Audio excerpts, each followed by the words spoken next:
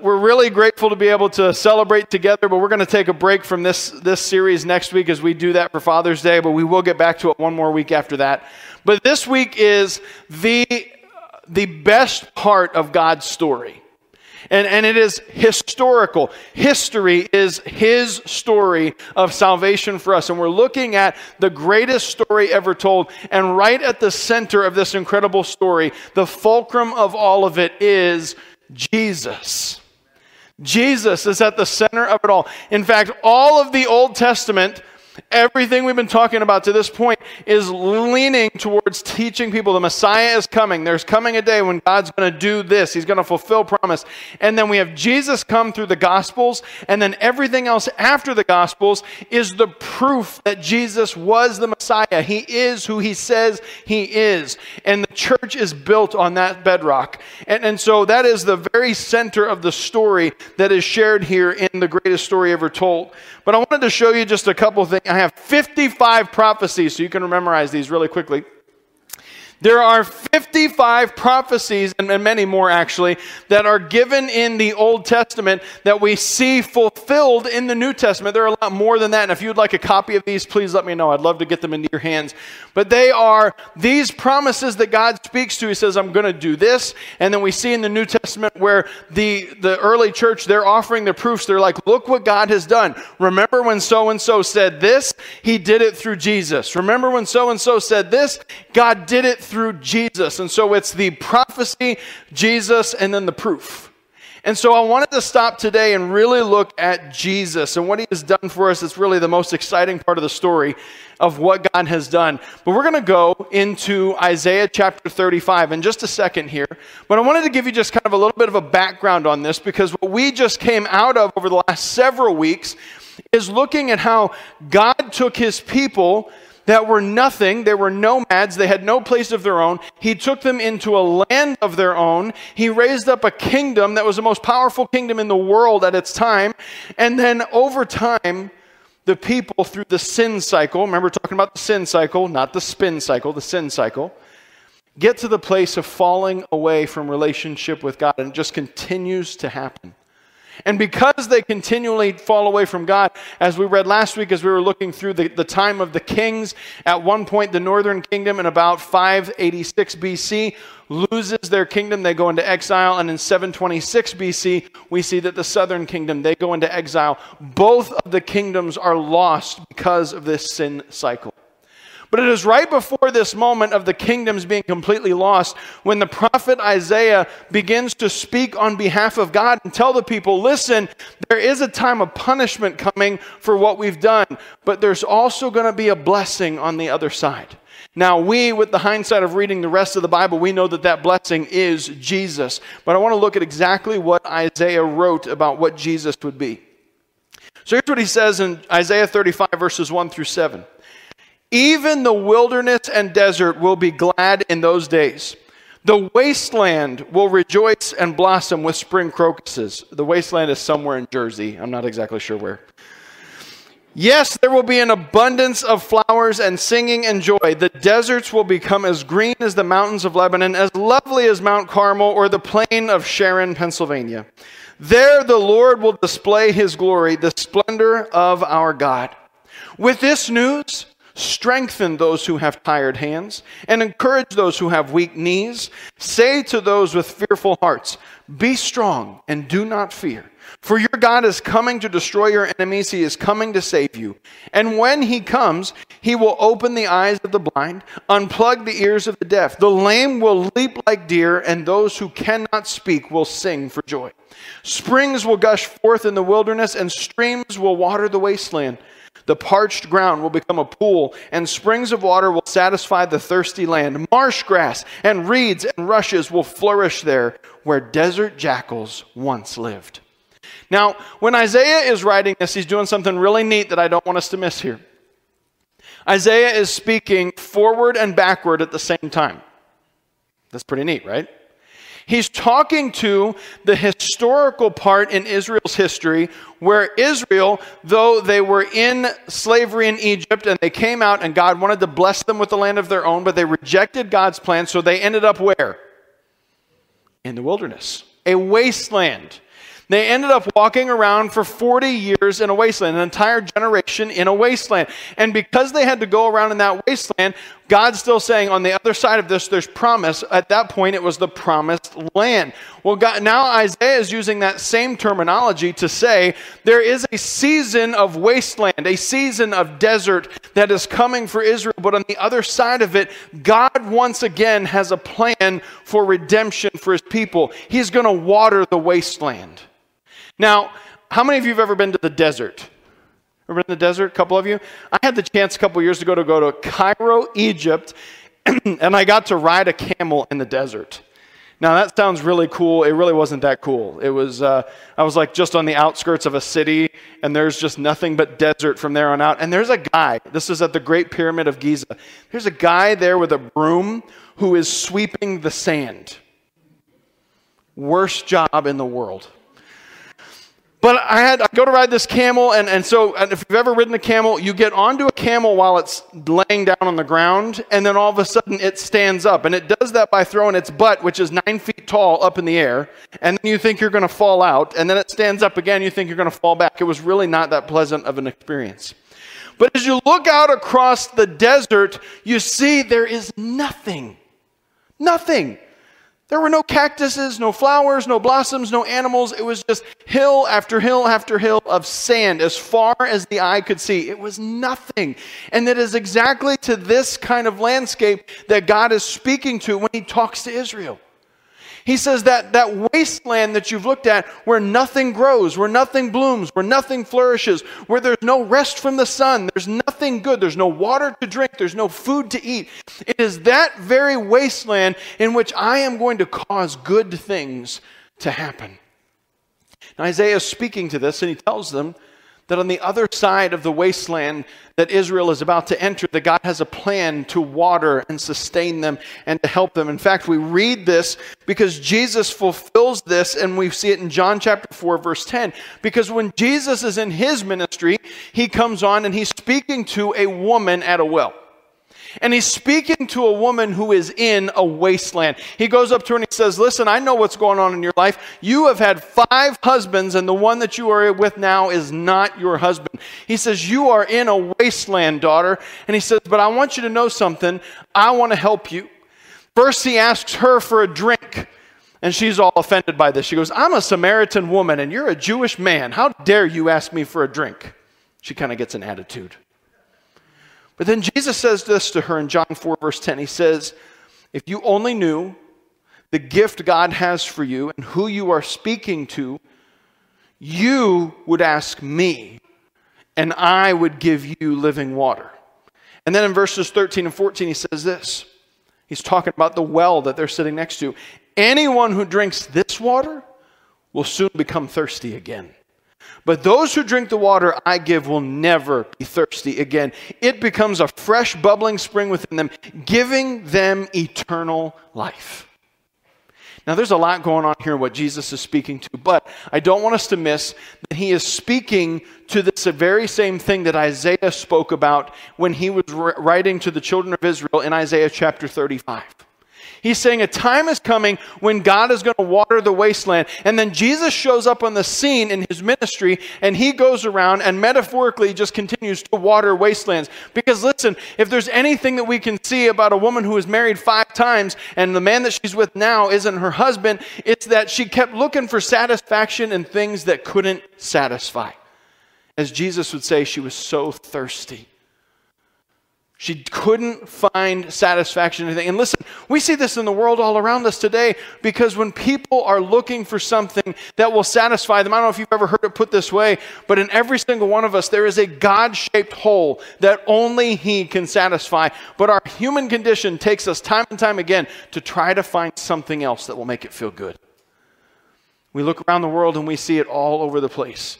Through a differing number of things, people going into addiction, people trying different relationships, through promiscuity. The world that we're in now, people trying to change the gender of themselves just to try to feel good. And God says, no, I am the thing that you've been looking for. I'm the only thing that's going to bring peace into your heart if you would just trust me.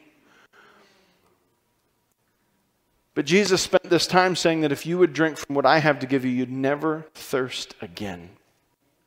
You know, there are people in this room who could testify of the very fact that at some point in their lives they chased after things for satisfaction that left them feeling broken. But then one day they came across Jesus, and relationship with him changed everything, and it brought satisfaction to an extent that nothing else in this world ever could. If you're here and you would say, Jesus has given me greater satisfaction and joy than anything else I've ever tried in my life, can you raise your hand? Look, there's the witness right there. That's the witness right there, because people have tried everything. We've tried everything, and it is exactly what we need from God, is to have relationship with Jesus. And so Isaiah goes a little bit further, and he says what he's doing in verses 8 and 9. He says, a great road will go through the once deserted land. It will be named the highway of holiness. Very different from that AC/DC song that is highway to not holiness. Evil-minded people will never travel on it. It will be only for those who walk in God's ways. Fools will never walk there. Lions will not lurk along its course, nor any other ferocious beast. There will be no other dangers. Only the redeemed will walk on it. Sounds like a great place. This highway of holiness. In fact, I'm not going to bore you with the great details here, but the Hebrew word that is being used here is actually from a root word that means to lift up. Isaiah is speaking of something that had not yet been invented. It's something that's in our world all the time. It's called a causeway or a bridge. Something that goes over an area that's very difficult to traverse. You can go across a bridge that goes over a gorge. I've taken bridges over ocean before. I've did one bridge that turned into a tunnel that went under the ocean. That's a little creepy. But we have these things that Isaiah had never even seen this or heard of it before, but God's giving him this vision that he says, I'm going to take you and I'm going to elevate you above what is going on in the world around you, and you're going to go over and you're not going to have anything that's going to come against you in that place. And he speaks to this idea of being attacked by beasts. And again, we probably can't identify too well with this. The only thing I've got that even comes close is my cat. Now, my cat, I'm pretty sure, is contemplating killing all of us. I can't prove it yet, but it's a very good possibility. In fact, we had some friends, our kids had some friends over at our house this week, and they kept picking up the cat and holding it. And if you've ever seen a cat make that look, like the whole time, and I kept telling these kids, please put the cat down or it's going to come into each of our bedrooms in the night and kill us all. You probably don't want to let your kids at my house. That's the kind of stuff I just tell people. That's the only ferocious beast in my life that I have to worry about. You know, and years ago, I worked in Philadelphia, Pennsylvania. I was in construction for 10 years. And it always amazed me because I lived in a little bit more of a rural area. And here are the things that people fear. I mean, I would go into Philadelphia and I'd come home and the people that I lived with would be like, how can you go into Philadelphia? Aren't you worried that you're going to get mugged or shot? And then I go into Philadelphia and I'm working with these people and they'd see, how can you live out in the country? Aren't you afraid you're going to get attacked by a bear? I'm here to announce none of those things have ever happened to me in either place. I've never been attacked by a bear. I've never been mugged or shot. Thank you, Jesus. But these are the things that we fear. But if we could maybe go a little deeper into what are some of our fears, because he's speaking to them as well. He's speaking to some of the things that we're afraid of. This was just to contextualize. This is poetic, if you will, the way in which he's speaking. The wasteland representing lives that are being wasted, that are barren, where nothing is growing. The highway of holiness where he's elevating, and he's talking about how in that time of elevation, I'm going to save you from the dangers that are in your life. And so what are some of the dangers that we're facing? We look at the world around us now, we're facing some economic dangers. Praise the Lord. Gas is now over $5 a gallon. If that doesn't make you happy, I don't know what will. Praise Jesus. If you drive a diesel truck, Lord bless you and keep you. Listen, we have some economic issues that are going on. We have some unrest in our world. We have all kinds of different things, different people looking for division and battling each other all the time. We have unrest in our political system. And here's the thing. God is speaking to these very elements when he says that when you have a relationship with me, I'm going to elevate you up above those things. I'm going to put you on a plane where those things no longer matter. In fact, Jesus speaks this to his disciples in John chapter 14, verses 3 through 7. He's trying to tell them, listen, the time is coming when I'm going to be crucified. I'm going to go into heaven, but don't worry about it. He says this, when everything is ready, I will come back and get you so that you will always be with me where I am. And you know the way to where I'm going. Good old Thomas here. No, we don't, Lord. Sometimes I just like to put like a bratty kid voice to some of the people in the Bible. Thomas said, we have no idea where you're going. So how can we know the way? And Jesus said to him, I am the way. I'm the way. I'm the truth. I'm the life. No one is going to come to the Father except through me. And then he says this, and this is such an important element of both of these passages that we're reading. There's a really big word with two small letters. He says, if. If you had really known me, you would know who my Father is. If you had really known me, you'd be up on a plane where you're risen above your fears, where you're risen above the things that everybody else is worried is going to destroy us. He says, from now on, you do know him and have seen him because of me. When he's speaking about this highway, he's saying, my promise to you is that if you know me, if you are in relationship with me, if you put your hope and your trust in me, I'm going to elevate you to a level where you're not going to be worried about the things that the rest of the world worries about. Can I tell you why we in our human condition struggle to give to the Lord in any capacity, whether it be financially, whether it be in our time, our talents? Because we're afraid. God says, if you would trust me, I'd take you to a place where you're not afraid. But here is the really important part of every if statement. Because if it's true, then it's also possibly not true.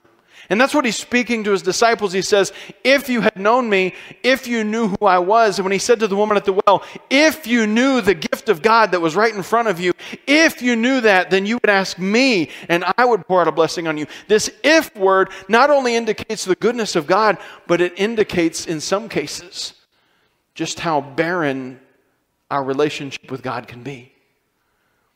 Can I tell you, his disciples are sitting there and they're like, Jesus, we hear what you're saying, but it doesn't really make sense. We know what you're talking about, but it doesn't really add up. And Jesus' response to them is that if you knew me better, this would all make much more sense. You know, maybe we find ourselves sometimes looking at the things of God and we look at it and we're like, God, I hear what you're saying about this, and I hear what you're saying that, hey, we could even go through economic crisis and turmoil. Maybe America could collapse or whatever that looks. I know you're saying those things, but it's not making a whole lot of sense to me. And I think that God would speak back right into that moment and say, if you knew the gift of God that was right in front of you, if you knew who I was, and if you knew the Father that sent me, you would be up here on that highway of holiness in which no danger threatens you because you're with me. The reality is that what Jesus came to do was to build a bridge. He said, I came to build a bridge for my people. I have a plan to sustain my people. I have a plan to raise them up out of the things that everybody in this world is so terrified about. God says, that's my blessing for my people. And church, it's not just germane to the people of the Old Testament. This is his promise for us today. It's this realized promise for us, and it's what waits for us on the other side of a wasteland if we put our hope, our faith, our trust in Jesus. Everything in the Bible to this point saying Jesus is who we can trust. We're waiting for the Messiah. We're waiting for God's promise. Then everything after Jesus is all of the work of the disciples, the apostles, the early church, trying to go around to the world and convince a world that struggles to believe this Jesus that came and was born and lived a sinless life and who you crucified on a cross. He rose from the dead, and when he did, he rose with victory, and he came to fulfill the very things that God said he was going to do. There's a moment in Scripture where John the Baptist sends his disciples to go and talk to Jesus. And basically the plays out like this. They go up to Jesus and they're like, hey dude, are you the guy we're waiting for?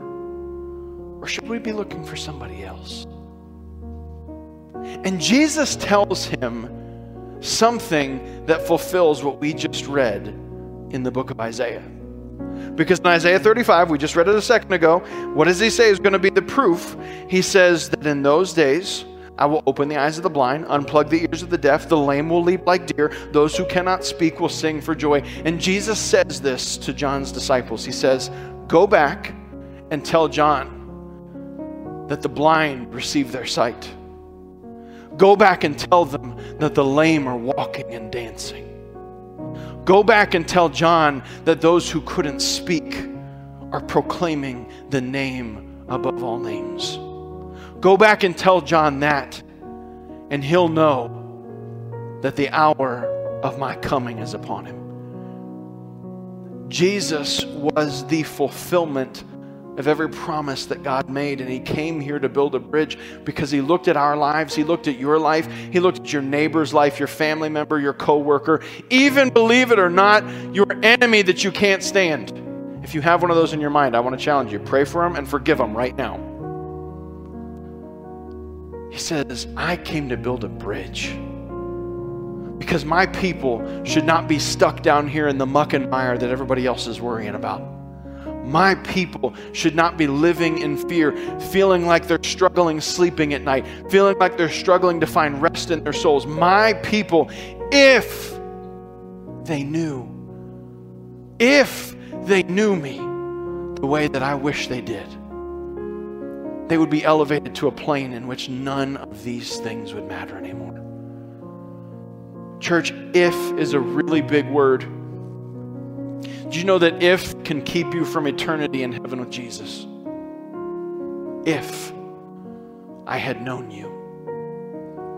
If we'd had relationship. If you had surrendered your life to me, then I would be so grateful to save you in this moment. But if you trusted in yourself, if you thought it was all on you to get through every season and go over every mountain and through every valley on your own strength, if you did those things, then the only thing I can say is to depart from me because I never knew you. It breaks the heart of God to have to even contemplate a statement like that. But I think Jesus would speak the same thing to us that he did to this woman at the well, that he did to his disciples. He would say, if you only knew, if you only could grasp how significant relationship with Jesus is, it would bring you to a place where nothing else matters. Stock market crashes tomorrow. It's okay, I'm with Jesus. Gas hits $19 a gallon. It's okay, I'm with Jesus. They elect somebody else that I don't agree with. It's okay. I'm with Jesus. I'm with Jesus. Something else bad on the news, I'm with Jesus. And he is where I have put my hope. He is where I've put my hope. Church, I want you to know that you don't have to leave today hanging on the cliff of an if statement. Because Jesus, the very fulcrum of the story of God's mercy to us, came to offer himself as a ransom for you and me and to build a bridge so that we could have relationship with God the Father. If you only knew who he was. Will you pray with me? God, I just thank you for being so patient and gracious and merciful to us. I thank you for your long suffering with us.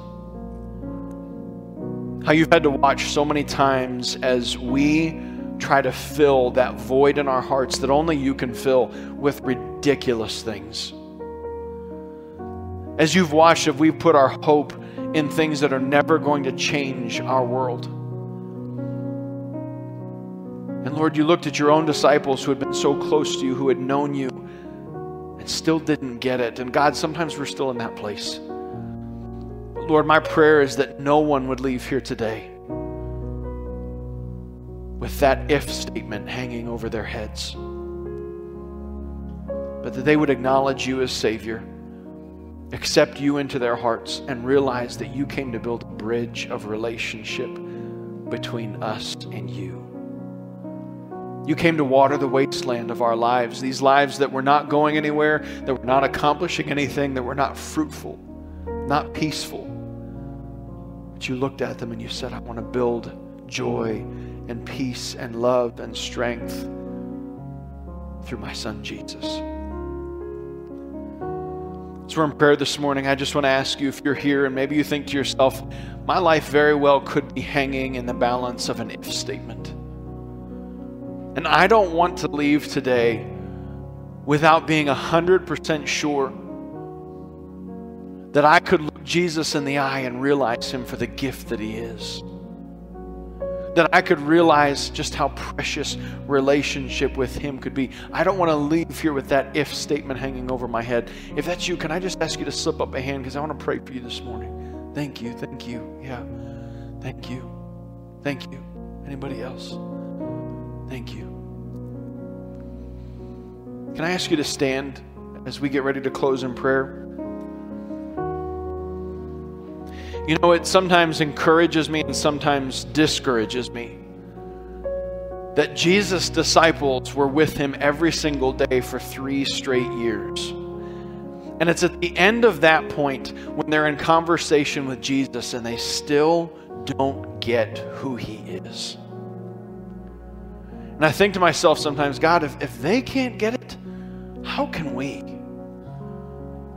But I'm also encouraged because after his resurrection, they got it. They got it. And I'm like, Lord, I can get it too. I can see you for who you are, for the gift that you are. I want to lead you in a prayer this morning that is your profession of faith. It's not mine. But it's your decision to say, God, I want to choose you. I want to choose relationship with you. I don't want to let an if statement stand between me and eternity with you. And so I want to ask you to pray this with me. And we're going to put our faith and our trust in Jesus. So we pray this. Father in heaven, thank you for loving me so much that you sent your Son, Jesus. He died for me. He rose for me. He gave me victory. Will you water the wasteland in my life and build the bridge of relationship with you? In Jesus' name, I choose you. God, we choose you today. We choose you. Of everything else in this world that we could choose, we choose you. We choose relationship with you. God, for those who raise their hand today, I do pray that you would just use this as a moment of true change in their hearts and lives. God, that they would no longer live lives that are down in the muck and the mire, worried about everything else that the world worries about, but that they would stand on the highway of holiness that you have built through your Son, Jesus, the bridge that you created to connect us to yourself, that they would stand confident and firm that no matter what comes against me, I'm with Jesus. God, we thank you that you accomplish impossible things, even in hearts as hard as ours. And we give you glory, Lord, in Jesus' name. Amen. Amen. Church, wherever you go today, whatever you do, go with Jesus. If there are things that are keeping you fearful, remind your fears, I'm with Jesus. Love on each other and encourage each other. If you need prayer this morning, our prayer team will be up here to pray with you and to meet with you so that you can pray together. But Lord bless you. Have a wonderful day. Love on each other. If you're with Summer Blast, you can make your way over to the Life Center, and then we're going to get ready to get set up right away. But have a blessed day and love on each other in Jesus' name.